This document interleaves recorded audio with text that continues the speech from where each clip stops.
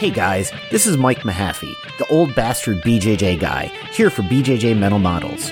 Back in my day, we had to walk uphill in the snow both ways to get to the academy just to learn some crappy technique from a random purple belt. You kids have it so easy because now you can just subscribe to BJJ Mental Models Premium and get tons of great audio courses to learn new techniques, enhance your mindset, and entertain yourself. You can even get personalized rolling reviews from some of your favorite BJJ Mental Models coaches, including me. It's like having your own seminar, you spoiled little whippersnappers.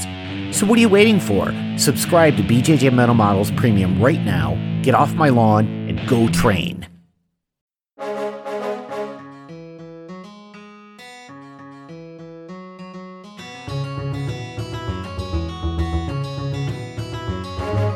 Hey, welcome to BJJ Mental Models, episode 199. I'm Steve Kwan.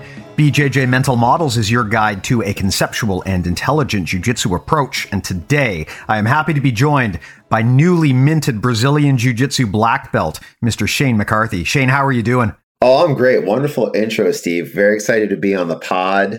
Yeah, like you said, I'm still getting into being a black belt, and it's still very, very fresh and all really new to me. Well, you know, the first thing that I would recommend is now that you have a new black belt, you have to make sure that you put that thing through the wash and the dryer about 100 times because you don't want people to think it's a new black belt, right? You want to put some beating onto it so it looks like it's old and withered and that you've had it for a while. So yeah, that's the first thing you got to do is just beat up the belt so that it looks like you're a vet. That's a great tip. I've been noticing that it's very, very stiff still, and it keeps coming undone in every single roll. Yeah, I definitely need to weather this thing a little bit, probably leave it outside for a day or two. That is the weird thing I find about black belts is they are just so ridiculously stiff and rigid. And I guess that maybe that's done because there's some perception that, oh, that means there's better quality. I don't know. But all I know is that I have a real hard time finding black belts that I can actually tie properly. Otherwise, it's like a piece of cardboard. They're so big and thick and stiff. Yeah, definitely. Like you want to seek out that super weathered, like almost Ralph Gracie or a Kurt Osiander level of black belt, or like Chris Hodder has a really cool black belt where it's like, it's almost white. That's how beat up it is. Yeah, I aspired to do that one day. I was happy to learn that you can actually buy a pre-distressed black belt online, much like how you can buy pre-distressed jeans where they already come all beat up. You can actually do that, and you can specify how beat up you want the black belt to be. So do you want it to be a little bit beat up, or moderately beat up, or really beat up? That is a service out there that someone provides. You need to send me the link to that. That's like the raw selvage denim that I've been searching for my entire life. So that's awesome. I will say, I definitely, like, I just competed for the first time this weekend at Connecticut, and I was just like, my belt is going to come untied every single time. And you said you never competed before, right? So I don't know if you've ever felt this though while training in like a really stressful situation where your hands are just so destroyed from gripping so hard. I couldn't even tie my belt after the second match. I was like, oh my God, just give me like an hour. It feels like eternity tying your belt after you've competed pretty hard. Well, that is one of the benefits of having a really stubborn belt that comes untied all the time is in competition, it can just conveniently come off and you can use that as a rest break. Yeah, give me a good 30 seconds. But it's like sometimes like you start getting looked by the ref and you're just like, I know, dude, like I swear I'm trying really hard to tie this, but my hands are just not working. Well, hey, you know, that's actually a great introduction here and a great way to lead into your story. I saw the posts. I saw that you just did your first black belt competition very recently, but why don't you expand on that? Introduce yourself. Tell us about who you are. Yeah, sure thing. So my name is Shane McCarthy, as you said. I am newly minted black belt in jiu-jitsu under Emily Kwok and Art Kynes. I know you have Emily on all the time. Really, really awesome recurring guest that you have. And she's my instructor. And it's been an honor training underneath her. And you know, my story really starts out about, I've been training like 12 years now. I really started jiu-jitsu and martial arts in general just to lose a ton of weight. So I used to be like about 400 pounds before I started. And now I'm walking around about 230. So half of my jiu-jitsu was really just me like getting through warm-ups and trying not to die in side control for the most part of the time because I couldn't really even do a lot of jiu-jitsu because I was just too big to do any of it. So I think about purple belt is when I started really learning how to do jiu-jitsu and like starting to learn how to put things things together. And at that time, I was training at this place called Elite BJJ under Chris Bro, which is they were a Salo Ribeiro affiliate. So we were under that lineage. And at the time, I was just looking to find a gym that's a little bit closer to where I moved. And I've always had a really great relationship with Emily because one of my best friends who I started jiu-jitsu with, Kyle Miro, he was at Princeton training with them all the time. And Emily has always been such a great person that I got to meet just by visiting and training with that team. And then we really developed that relationship when I would go to compete at the New York Opens or whatever local tournament. Her and her team were there. I would lose for sure, maybe win first round, then lose second for sure. And, for no other reason than the fact that she knew that I knew Kyle and I dropped in every once in a while, she would have really long conversations with me about like, oh, why do you think you lost? Like, what do you need to work on? Where is your team? Well, is there anyone coaching you on this stuff specifically? And I was like, no, at that time I was kind of just doing the classic jiu-jitsu thing where you go to class, you do the crazy warm up, learn the technique, drill it, and then just roll mindlessly for an hour or so. And I feel like that formula and that the way that jiu-jitsu has been set up back when I was training a lot throughout the colored belts is almost very ineffective to actually get any real skill acquisition. But yeah, I think that'll kind of tie us in later to, the idea of becoming your own coach and developing your own ability to teach yourself. But I was looking for more guidance and I was able to do that with Emily. And it was awesome being able to learn underneath her, become a brown belt underneath her in art, getting an opportunity to coach there, which her and Art both provide such amazing feedback to how to be a great instructor. And eventually like having her kind of just be more of like a mental coach and, helping me eliminate blockers in my own life to prevent me from being successful and achieving the goals I wanted to achieve. And so, yeah, now here I am. I made it black belt under her and Art. And yeah, and I think the big focus that we had to really dial in on during the pandemic was, okay, regular jiu-jitsu is done. You can't train, you can't figure it out. So what was the next best thing? Well, the next best thing was decking my entire living room out with mats, downloading all the instructionals I can get a hand on, and forcing my poor wife to drill with me nonstop over and over and over again. And that's kind of how I started learning how to teach myself new moves and new concepts that I wanted to implement into my game. Now, I love this idea for an episode, this topic of being your own coach. And before we get into this, I think it's important to clarify that when we say that everyone should be their own coach to some degree, that doesn't mean that you should renounce your lineage and sever ties with your instructor and just only listen to and train with yourself and set direction exclusively by yourself. In your case, you brought up a great example of how you're under Emily Kwok, but you still take responsibility and ownership for your own learning journey. And that's what we mean when we talk about being your own coach.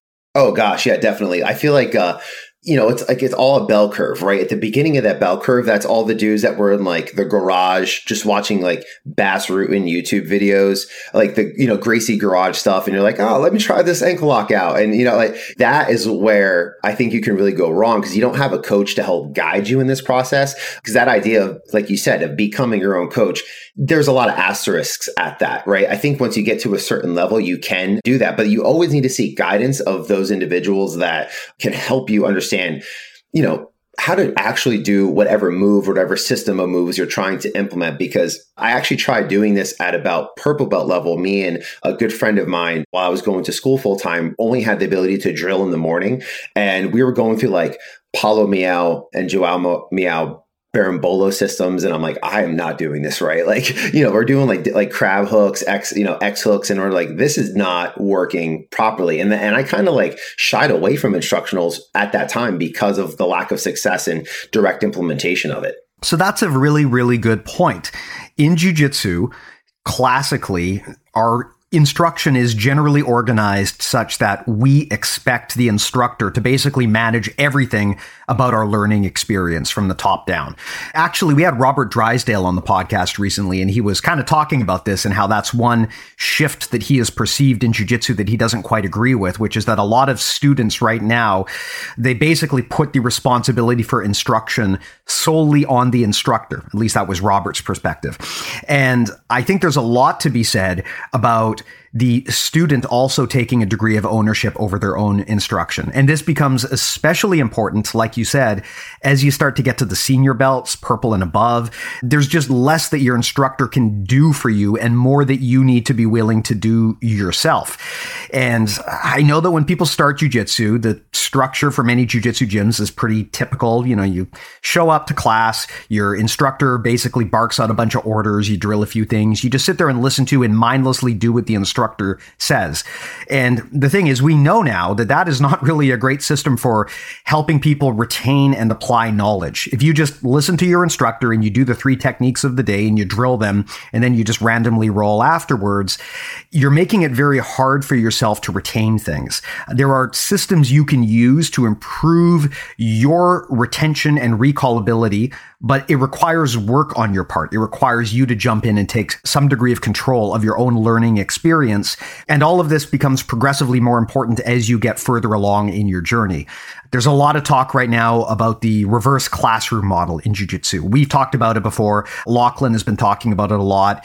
I've heard Josh Wentworth and Bruce Hoyer talk about it. It's a really good system in which the student self-directs multiple aspects of their own learning journey. Now, that can mean a lot of work, both for the student and surprisingly for the instructor, but the results are there. I mean, you definitely will retain and recall information better if you have an active and deliberate practice for doing so. So with all of that said, I'd like to turn this over to you and let's talk about this. Tell me about how you implement this notion of being your own coach or your own instructor. Oh, that's such a great point, Stephen. And I was actually listening to that podcast that you had with Drysdale, and I couldn't agree more with him specifically on that of, you know, the onus being more on the student now to learn. So I think that what's very fundamentally important is coming in as a white belt, you're fresh to the sport, learning the basic moves and the basic positions. And that's where I think you need the most out of your instructor. And that's where I do think it is beneficial to listen to them, go through like a fundamental course. I think your school has that set up. Like we at Princeton have 2 fundamental classes on Monday and Wednesday. And we even have a 30-minute pre-class warm-up where that's where I show a lot of the students, you know, why are we doing break falls? Why are we doing forward rolls? Or I'll break down a position specifically like the closed guard. And, you know, what are your goals in these positions to help give them that broader understanding and that broader knowledge? But at that point, that's where you really don't want to go off on your own, I think, at white belt and go down a YouTube rabbit hole or invest in like an instructional where it's not like a position that you're ever going to find yourself in. Like, don't go buy Gary Tonen's like breaking legs and breaking hearts instructional on BJJ Fanatics and expect to get a lot out of that as a white belt, right? You're not going to understand a lot of those positions. So I think about white belt 2 to 3 stripe, I think you start having the ability to like start picking areas in your game where you're having the most problems. And that's kind of how I do this now at the black belt level, where I pick specific instructionals and areas of study that I feel I need to work on my game. Currently, the 2 biggest holes that I'm working on in my game are my stand-up as well as my guard retention. So what I do for my stand-up is I watch a lot of Judo Fanatics instructionals.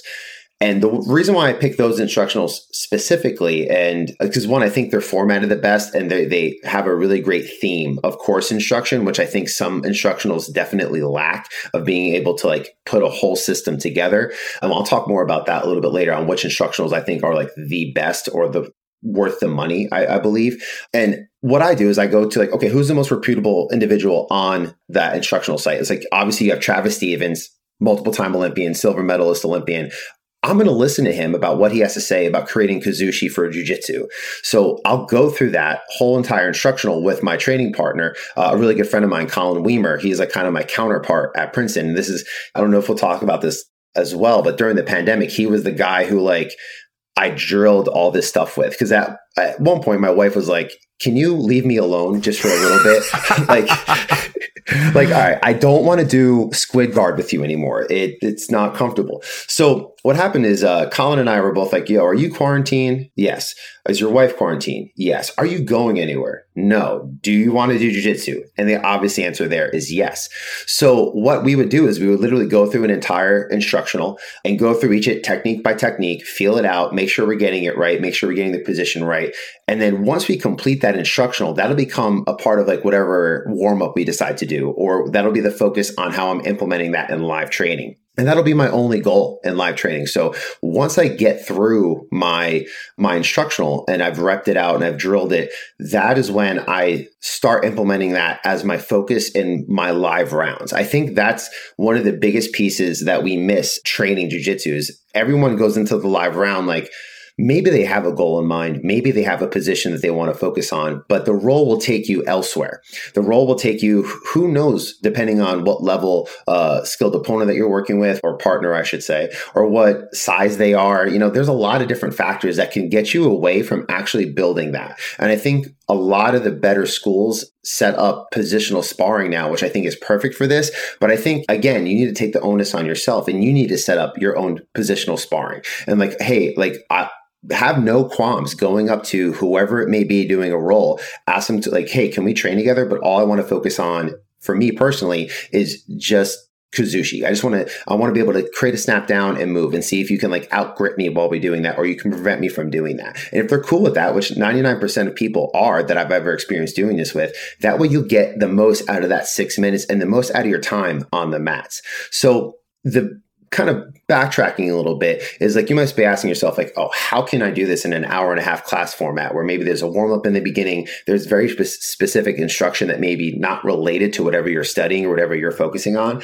And then you go into live rounds or go into an open mat afterward. And that is one of the biggest things that we have to focus on, right? Because some of us may not have the luxury of going over your friend's house in the middle of the day for lunchtime and drilling a little bit, or maybe in the morning or after class, you don't have that time to do that. So what happens is, what else are you doing throughout the day, right? How often do we move ourselves away from paying attention to anything really productive and you're like mindlessly scrolling through Instagram? Like, oh, I'm going through Instagram, I'm going through TikTok.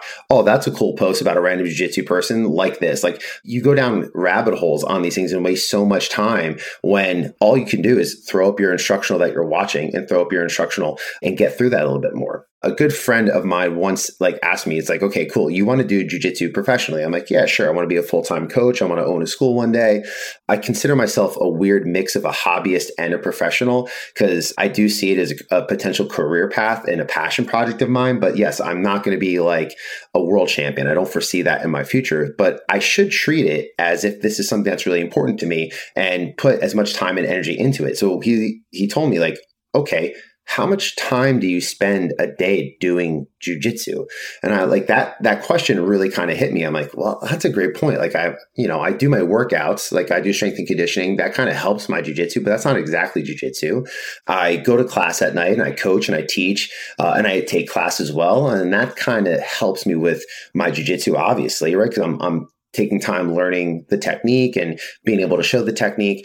But what am I doing in between the other random hours of the day, right? Like I have a full-time job for sure, but most full-time jobs have downtime, or you can schedule like a 30-minute, chill session, right, in your calendar. And during that time, that's where I start going through and chunking a lot of information through my instructionals and through whatever instructionals I want to watch. And that's how I start kind of getting a good amount of time towards my 10,000 reps of whatever this technique may be. So it's like definitely one of those things where it's like, all right, you love jiu-jitsu. How much time are you really spending doing jiu-jitsu? And if you apply like an entrepreneurship mindset to that, you should be doing more jiu-jitsu if this is something that you really want to acquire new skills and work through. So that's typically how we set it up. And yeah, I hope I answered the question well on that one, because I know I trailed off a little bit, but yeah, I think overall that's generally our process. I love that idea of understanding how much time you truly spend on jiu-jitsu and trying to maximize that time and the maximization of the value of that time too.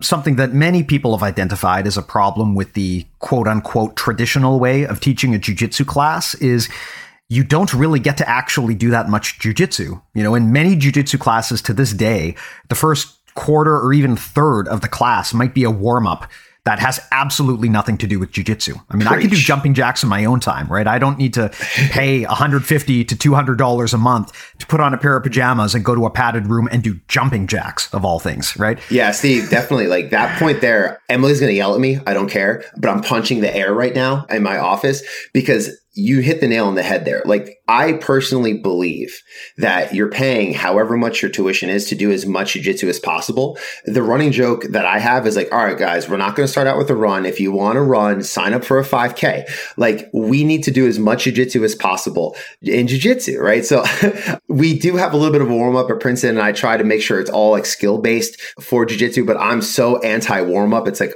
a running joke at Princeton. Like, I'm like, let's just drill, you know? Well, I'm not necessarily anti-warm-up. I think it's good to get some movement going to get the body moving, but I think it's important to create a warm-up that also allows you to develop your skills, not just warm the muscles and the ligaments, but to actually help you. Because, you know, at a lot of places, a jiu-jitsu class, it might be an hour to an hour and a half. That is not a lot of time to really get into the training and study things. So if you're wasting a quarter or more of that on a warm-up, you really want to rethink, okay, how can I make this warm-up time useful? And there are things you can do, right? There's drills you can do. You can do some constraint-based training, where the trick is always with anything like this during the warm-up, you have to find a way to ensure that the warm-up doesn't devolve into a full-out roll, which always happens with people, right? Even right up to black belt, that always happens, where if you put two people together and say, this is a warm-up flow roll, within about 30 seconds, they'll be trying to kill each other. So it comes down to the coach to come up with creative ways to make sure that they stay in warm-up mode. Good way to do that is to constrain the position, right? So to say, for example, 100%. Yeah, like we're only doing grip fighting, or we're only doing guard passing or something to that extent. And that takes away a lot of the dynamic nature of jiu-jitsu and makes it hard for people to just go into mundial mode on the mats, right? So that is one of my favorite ways to do a warm-up. I'll say things like, okay, person on top, your job is to pass the person on bottom's guard. As soon as someone disengages or passes the guard or sweeps or whatever, you switch it up. But that kind of boxes it in such a way that it's less likely to go totally crazy and off the rails.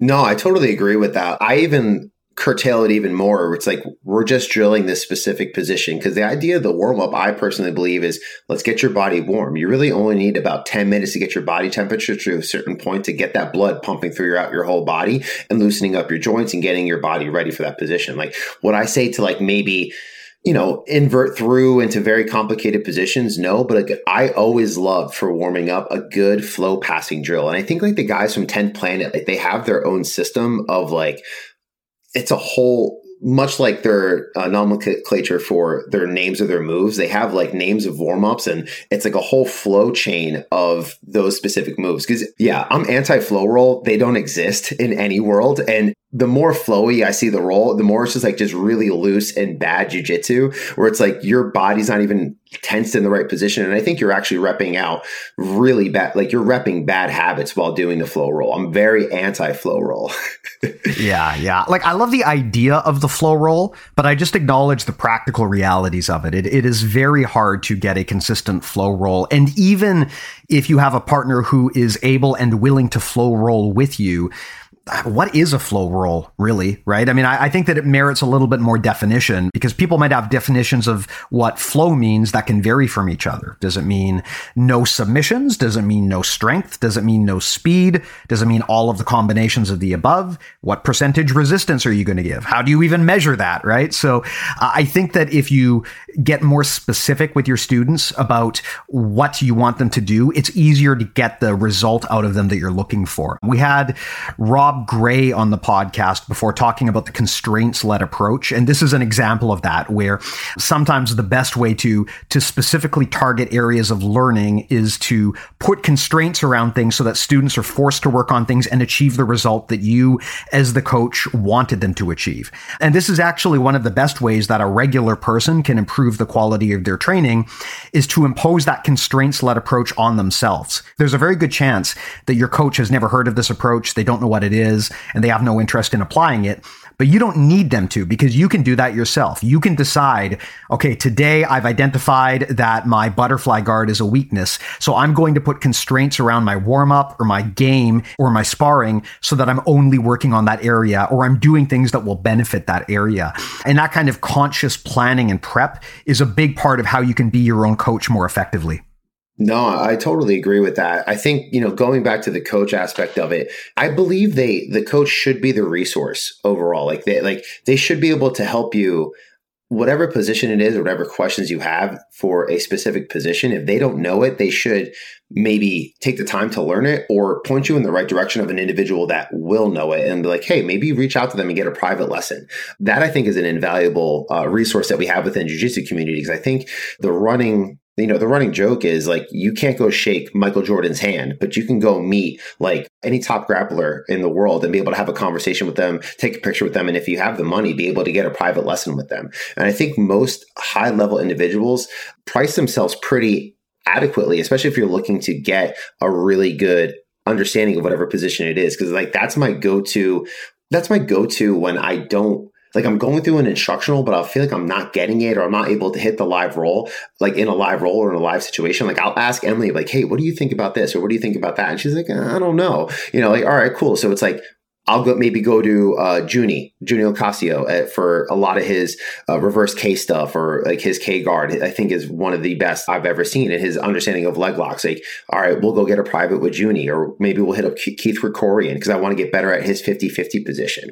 Those are like my go-to when I'm really trying to figure out how to make something work, and maybe my instructor doesn't have the answer to that. And one of the two most profound private lessons I've ever taken that have really changed my understanding of jiu-jitsu, one was with Paul Schreiner at Marcelo Garcia Academy. I was really having such a hard time dealing with deep half. And I hate deep half with a passion. I hate half guard with a passion, but I also hate deep half even more because being in the ultra heavyweight division and the super heavyweight division, when I've competed, a lot of those dudes really loved deep half. And I kept losing to this one guy every match. He would put me in deep half and we'd spend all the time in there, and I'd do everything to get out. But I feel like every escape that I had wound up leading me to a sweep, and then I was down on points. So I went to Paul, I asked him, and he was able to help me out and provide me all the intricate aspects of that position and how to shut it down, how to crush it, and what to do late stages with that. So viewing it not just as like, oh, well, don't go in that position. Like, okay, cool, that's easier said than done. Can you give me some tools on how to do that?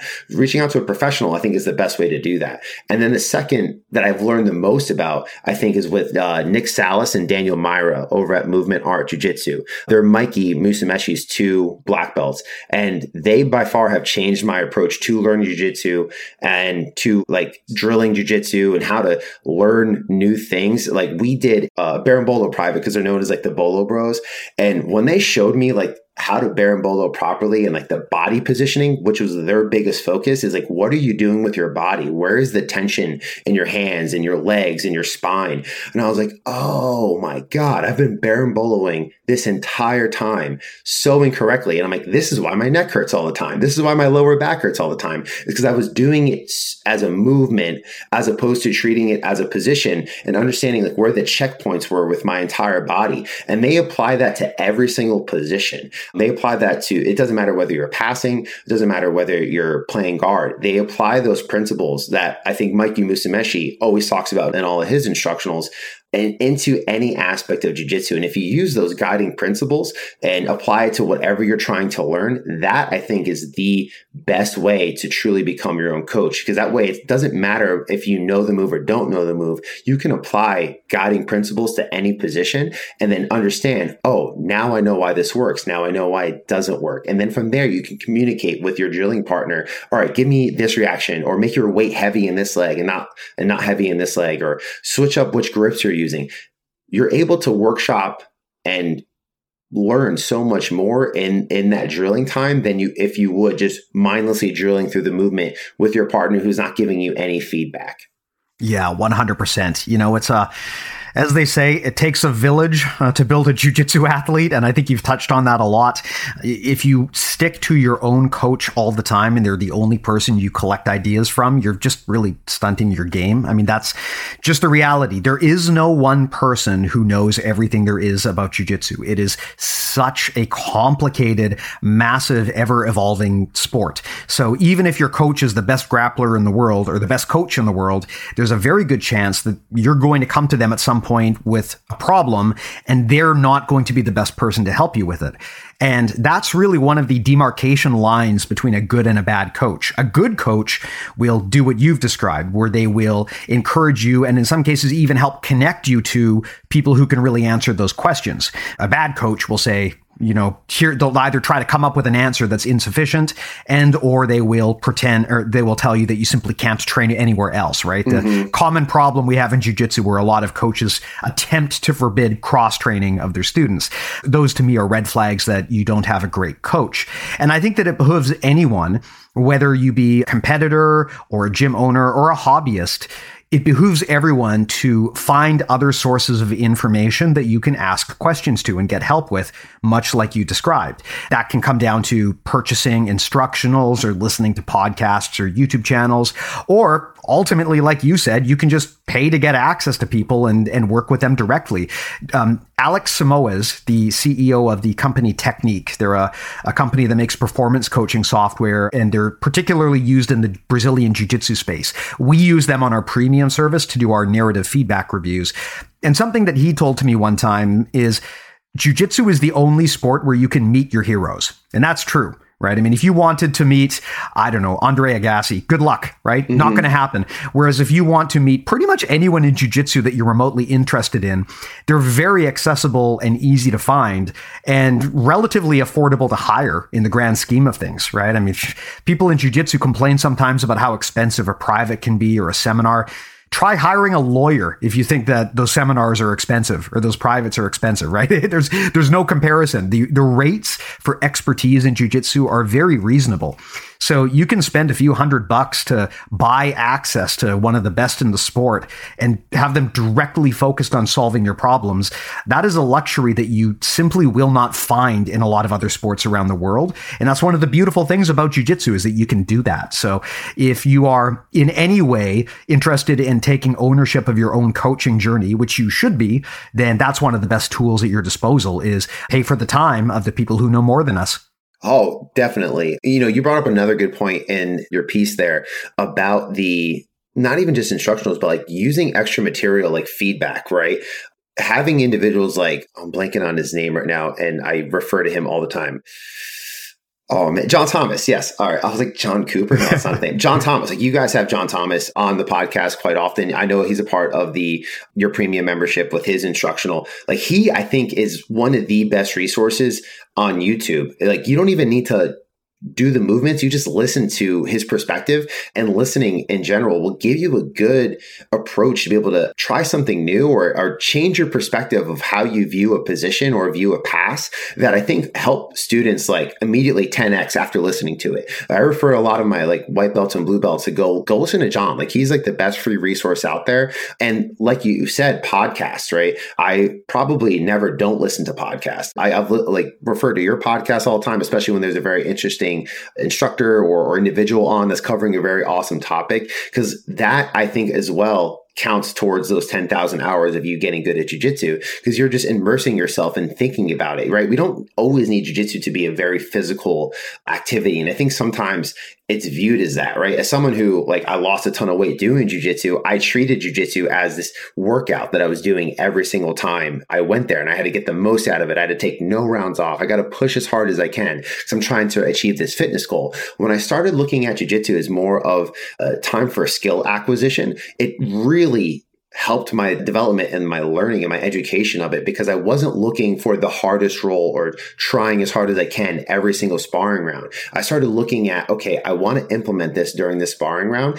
I'm going to do that, and I'm going to funnel everything back. So like, for example, guard retention is the number one focus I have right now, because if you have poor guard retention, you don't have a guard, you can't play on bottom. So it doesn't matter how much time you spent learning. Let's say you went through all of Mikey's De La Riva instructionals, Mikey Musumeshi's De La Riva instructionals. There's like 5 of them, right? It's like, I think it's 100 hours of jiu-jitsu. I've gone through that. I've watched all that. I've drilled all that. But if you can't get to De La Riva, or you can't retain your guard because it gets passed immediately, it's all moot. It doesn't matter that you know all this stuff because you can't implement it. So I've been in my live rounds, I ask everyone, hey, can we just do guard passing, guard retention? If I sweep you, we reset. If you You pass me, we reset. And everyone is open to that.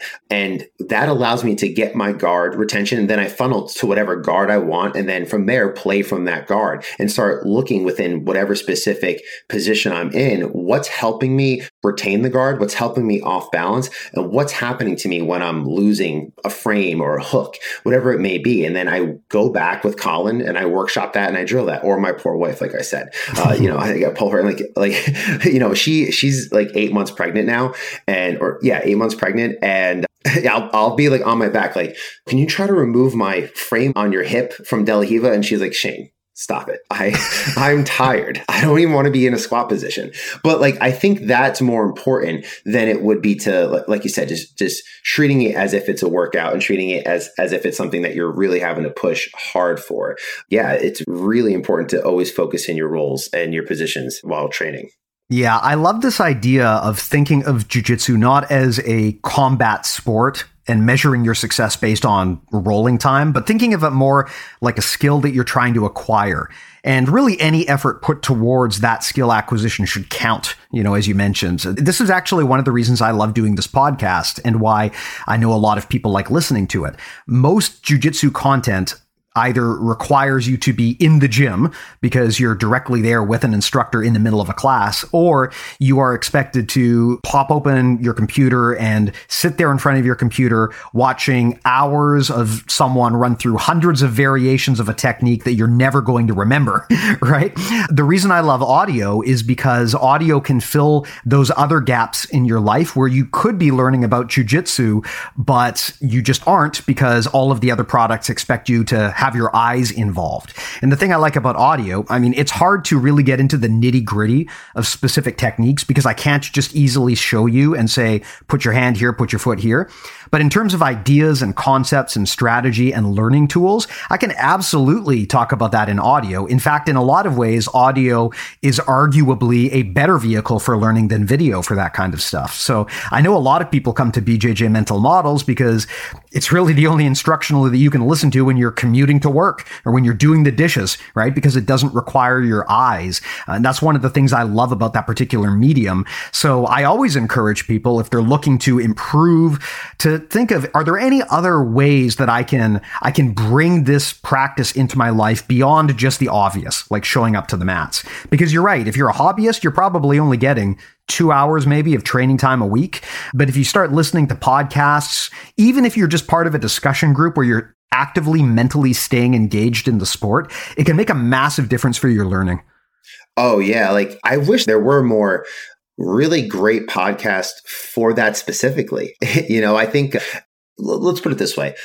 I believe most of like my aha or my light bulb moments in jiu-jitsu, which I think make jiu-jitsu the most fun, usually won't come from it happening live or me being physically doing something. It's having a conversation with my coach, like Emily, and picking her brain on feedback and talking more about like mindset and being thoughtful while you're approaching your jiu-jitsu. I've gotten so many more like aha moments from that specifically than I would from, watching instructionals. And most of those instructionals, I go like 1.5x speed or 2x speed, especially if it's like John Danaher. And I'm like, I'm about to fall asleep. All right, we got to go 2x speed. I got to drink an energy drink while watching this. Because like you said, like it does require you're being very visual as opposed to being able to walk around and stay engaged with whatever you're doing. But, we all have houses to clean and maybe pets to take care of and children to look after. But you can always have a podcast on in the background. And I think most podcasts, the typical format, it's like they interview a world champion or an active competitor. Maybe they have a compelling story, but I feel like the story repeats itself every single time. It's like, oh, well, I wake up and I train and then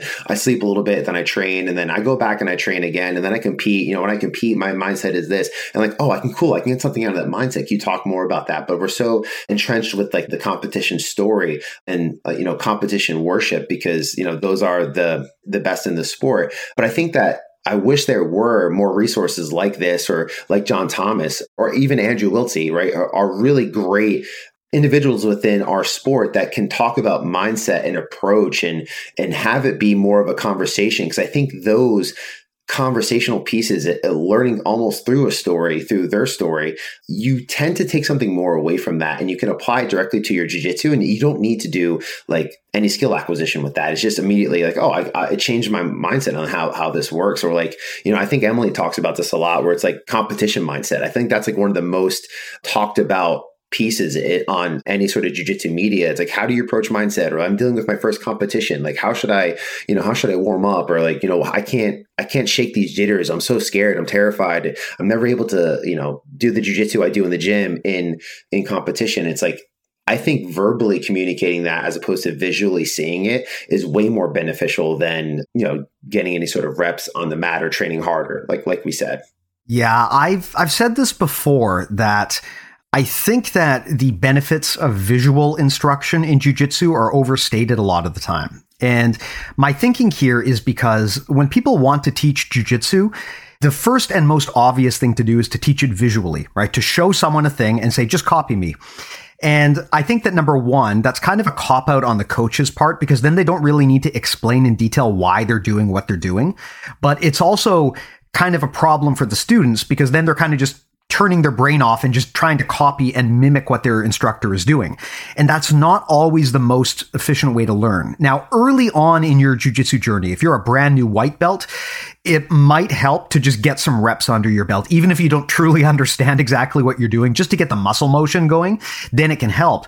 But at some point, you really need to sit down and explain to people why you want them to do what they're doing, and ultimately to encourage them to think about these things themselves and organize these ideas in their own head mentally.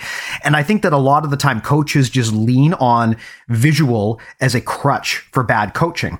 And that's one of my main criticisms with the majority of jiu-jitsu instructionals out there. They are just giant video libraries of 3-minute clips of instructors banging off hundreds of very specific scenarios that may never ever occur in a live roll in your entire jiu-jitsu career. I mean, this is quite common, right? If you buy an instructional, there might be 60 different variations of a technique on some of those instructionals, and many of those variations you may never actually see in your entire jiu-jitsu career. And that doesn't even get into how hard it is to retain info just by trying to memorize it. So I really love the idea of coaches digging more into the why behind things happen and less about the what, where your foot goes, where your hand goes. I think if people are equipped with better understanding of what they're doing, it's much easier for them to figure out on the ground what they need to do in any given moment versus trying to just rote memorize every conceivable technique. Yeah, definitely. I really appreciate that you brought up that fact of the visual aspect of it and just the copying, because there's one big important piece there. It's feel, right? I can't tell you how many times I've been to seminars or really big seminars with really big names, and they'll show the technique, walk around and just like, oh, no, do this, do that. It's all copycatting. It's all field based. And I don't think you're able to own it as an individual if you can't make it yours. And I think one of the most important pieces to the studying of instructionals is being able to feel it. That I really, really hammer that home as a coach myself, is I like to go around and do it to the entire room as much as I can, whatever I'm showing, because maybe your quads aren't engaged. Maybe your glutes aren't engaged. Maybe something is not turned on in your body that's preventing you from, one, doing the move correctly in a live scenario, but two, puts your body in poor position. And I think personally, that's where a lot of injuries happen, is because we're doing the position completely wrong. I think a really good guard to talk about when it comes to that position specifically is De La Riva. I see a lot of individuals when they play De La Riva, their knee is so far out wide, like their hips are fully extended. And I've known so many people who focus so much on putting the foot inside of the hip that they get their knee popped. Like I've known a couple people who have done this. And the reason being is they don't have their hip flexor engaged and their knee right along the knee line, and they're putting tension inward as opposed to out.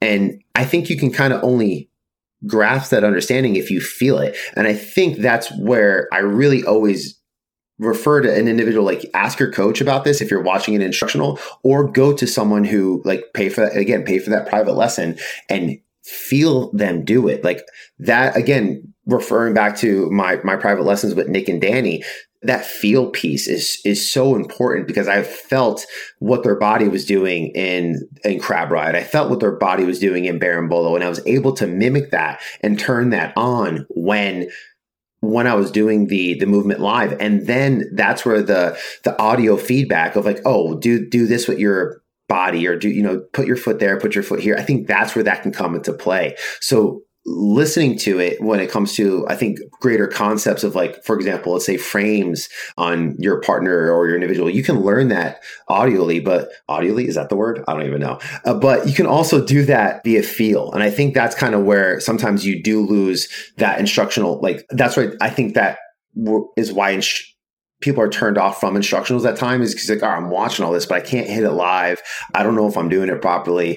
That's, I think, where we go back to our coaches and we ask them those questions, and being okay with asking your coach those questions. If they don't know the answer for it, refer you to the right individual. Or, like, I think a good coach helps you figure it out together. Like, I even have like white belts or blue belts or even purple belts who are going through instructionals, and they're like, oh, I was looking to do this. And they maybe did it to me in a live role, or they were just asking it about me. And if I know the answer, or if I can help them with that, oh, awesome, cool. Because we can apply those guiding principles I touched on earlier to that position of like, oh, what's happening? But if it's something completely new to me, I'm like, oh, cool, let's figure it out together. Pull up the video. And then you can always utilize all forms of, all tools, learning tools at your disposal in one session to, again, get the most out of your time doing jiu-jitsu. That feel part is so important, and learning while listening, huge, very huge. Yeah. Another thing that I want to really just piggyback on top of here, you talked about the game-changing importance of getting feedback. And I would say that for most people out there, if you're looking for a resource that can help supercharge your jiu-jitsu and you're trying to figure out, okay, should I buy an instructional? Should I pay for some privates? Those things can all help. But one of the probably quickest hacks you can do to really supercharge your jiu-jitsu right out of the gate is record yourself rolling. It doesn't even have to be a competitive match. It doesn't have to be, in a tournament. It can just be you rolling in the gym with your friends, but record it and get someone more experienced than you to break down that footage in detail.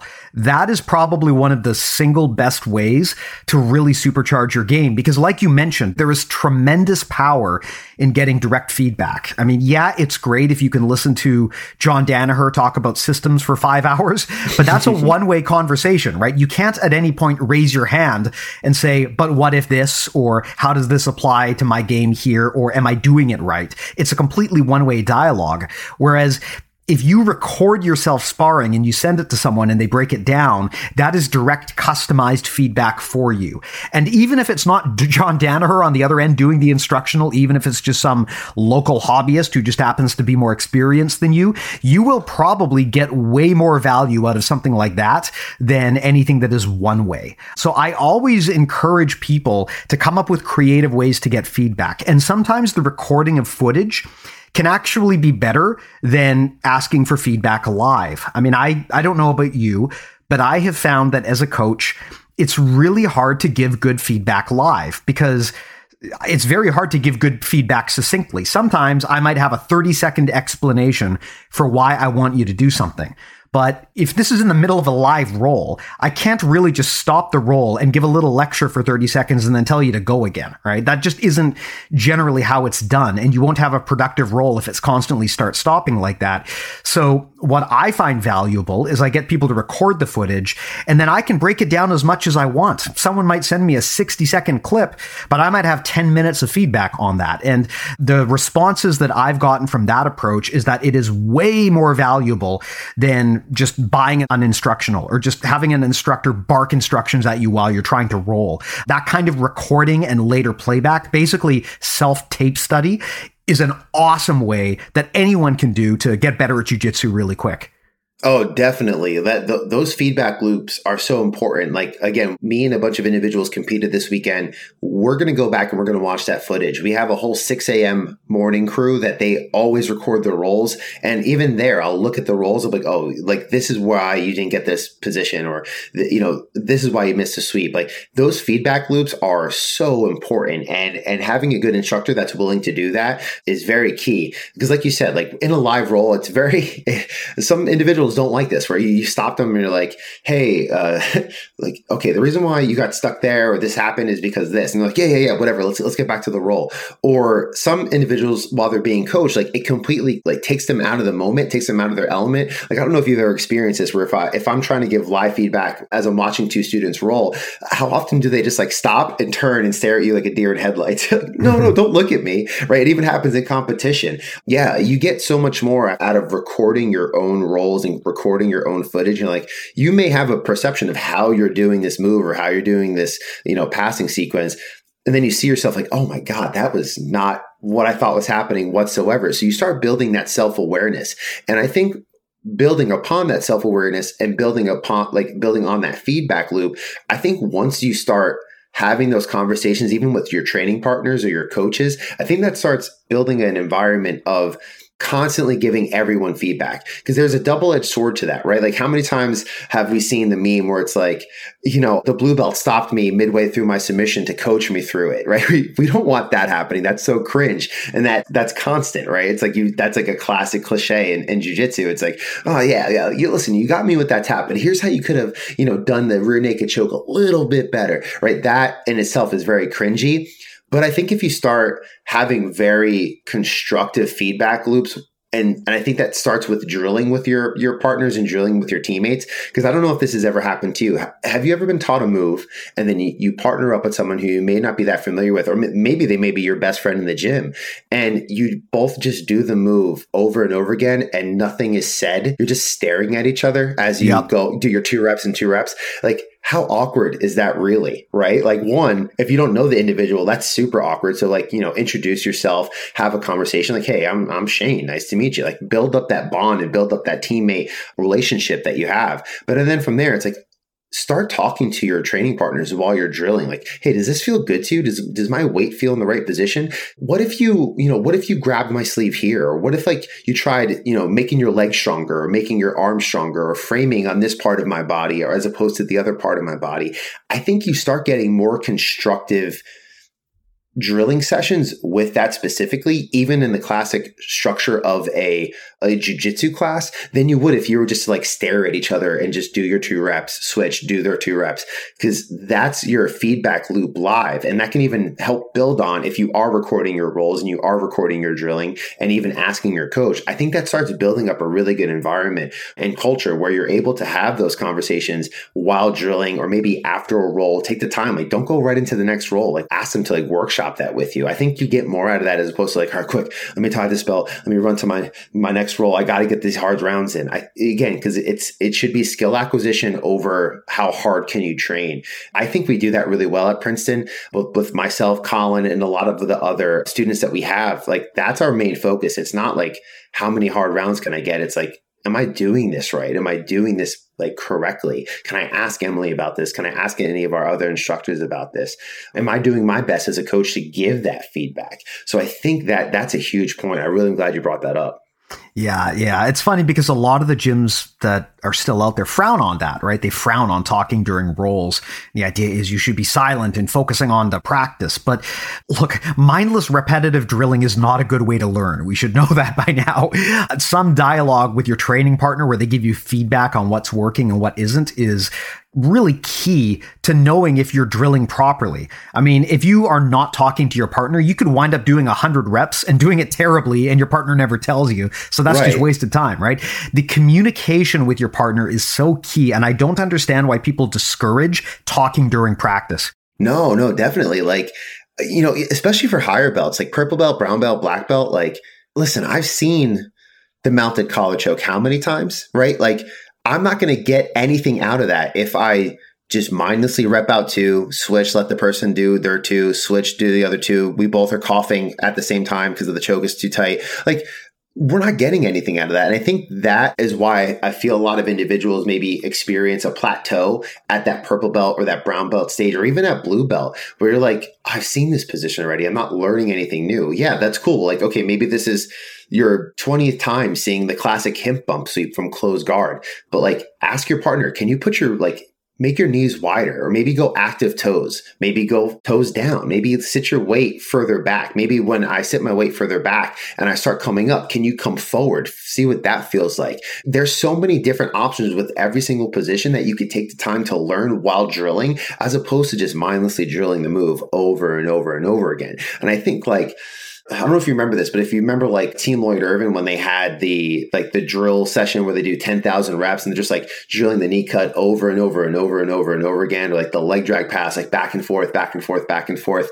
It's like, yeah, sure. You definitely want your 10,000 reps, but are they quality reps, or are you just doing 10,000 reps for the sake of 10,000 reps? Because I've seen that, like I saw that information, like, oh man, I need to be drilling more. I need to rep more time. Like I just need to get more reps and more reps. And like, okay, I'm supposed to only do 2. Let me do 3 or 4, but I'm just doing 3 or 4 of the same technique that I don't even know if it's correct because I didn't ask my partner for feedback. Yeah, I definitely don't subscribe to any of those gyms that like, don't talk while rolling or don't talk while drilling. Don't talk, like don't give each other feedback. Like it's ask the coach or ask the, sensei or professor, like I don't think that's good, because at the end of the day, what are people paying for? People are paying for your ability to help them get better at jiu-jitsu, and they're not going to get better at jiu-jitsu if they don't have those feedback loops. And once you start learning what your own individual way of curating your feedback loops and what you need to know to make something work, that is going to grow your jiu-jitsu like infinity X. It's going to help you so much. And I think that will help you break your plateaus.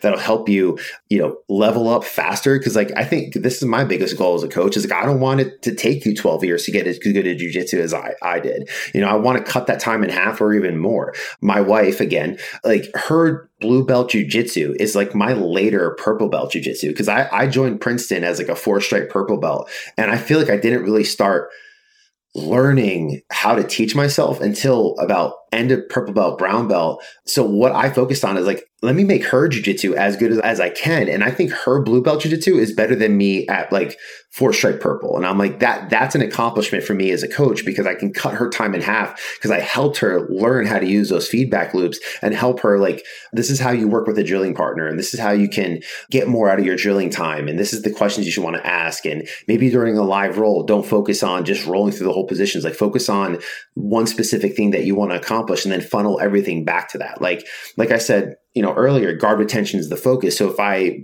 am trying to do a live roll and I sweep the individual right away and I'm in mount or, side control or taking the back, I'm taking myself away from the goal. Like very oftentimes if that happens, I'll mount and then do the classic like head hug, let them, just basic arm trap, sweep me back over to close guard. And I start that cycle all over again. So as a higher belt, that's how I play with white belts or play with blue belts and get those reps in there that are quality and where I'm able to focus on whatever principle it is that I'm learning to get better at while training. Yeah. Amazing. Well, man, this was a great chat. Before we tie this guy up here, any closing thoughts or things you wanted to cover that we didn't bring up yet today? No, I think we definitely covered everything. I definitely, really, again, recommend building those feedback loops, looking at instructionals, looking at finding training partners who are open to helping you with those feedback loops. Make sure you're working with a coach that is open to all of this. Like you shouldn't be working with a coach, in my personal opinion, that's like, don't look at instructionals or don't look at YouTube. Just train harder. Just do harder.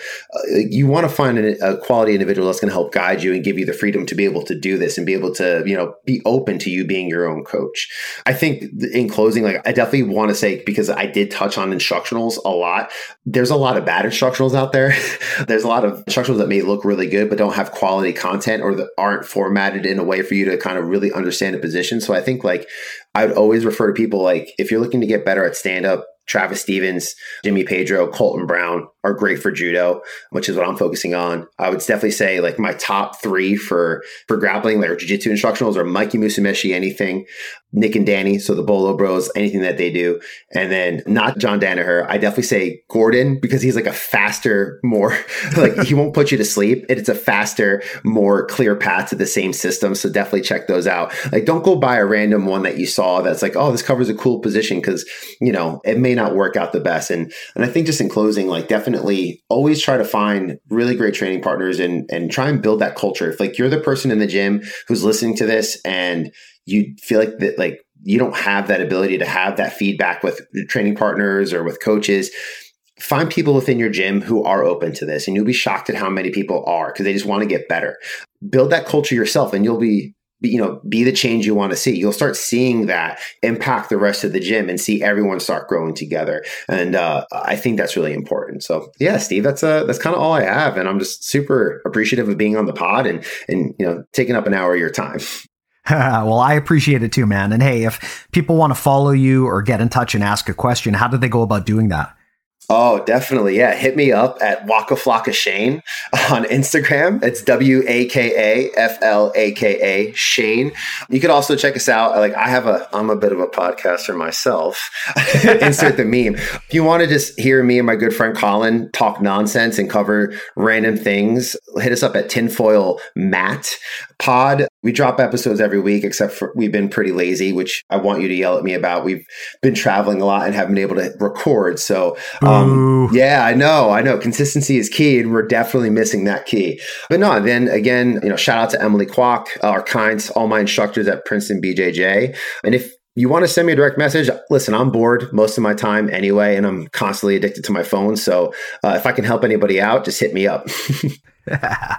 Well, like I said, in jiu-jitsu, one of the only sports where you can meet your heroes. So I always encourage people out there, if you want to chat with someone in the jiu-jitsu community, never be afraid to just reach out. The worst that'll happen is they won't see your message. Maybe they'll ignore it, but you'll probably be surprised at how often people actually reply and legitimately try to help you out. So yeah, awesome. If anyone wants to get in touch with Shane, as I always do, I will put all of those links in the show notes. So just pop that open in your podcast player, go there, and pretty easy to find them.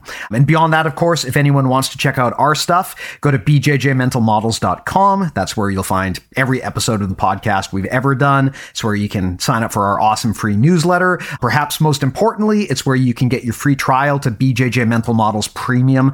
If you're not a premium subscriber, I highly recommend it, because beyond making sure that I have enough food, the benefit of being on premium is that it allows you to get access to our premium content library, like we were talking about earlier. Over 50 plus hours of awesome conversations on there about mindset, mechanics, strategy, tactics. Really happy with what we put together. It features guest instructors like John Thomas, Margot Ciccarelli, Andrew Wiltsey, Emily Kwok, Dominica Oblanite. The list goes on. There's a lot of them, and we're always building on that. And hey, we talked about the importance of video feedback. If you don't know how to do that, or if you need someone to review that feedback for you, then that's another reason to sign up for premium. We've got an amazing review service there where if you upload your video stuff to us, we'll break it down in technical detail. And like I said, probably going to be more valuable to you than actually going out and buying an instructional. And hey, Emily Kwok is actually one of the people on our review team who helps field those videos. So you might even get her to yell at you about everything that you're doing wrong. So anyway, I do recommend people check it out if they haven't already. bjjmentalmodels.com is the place to go to do that. Really appreciate it. So thanks in advance.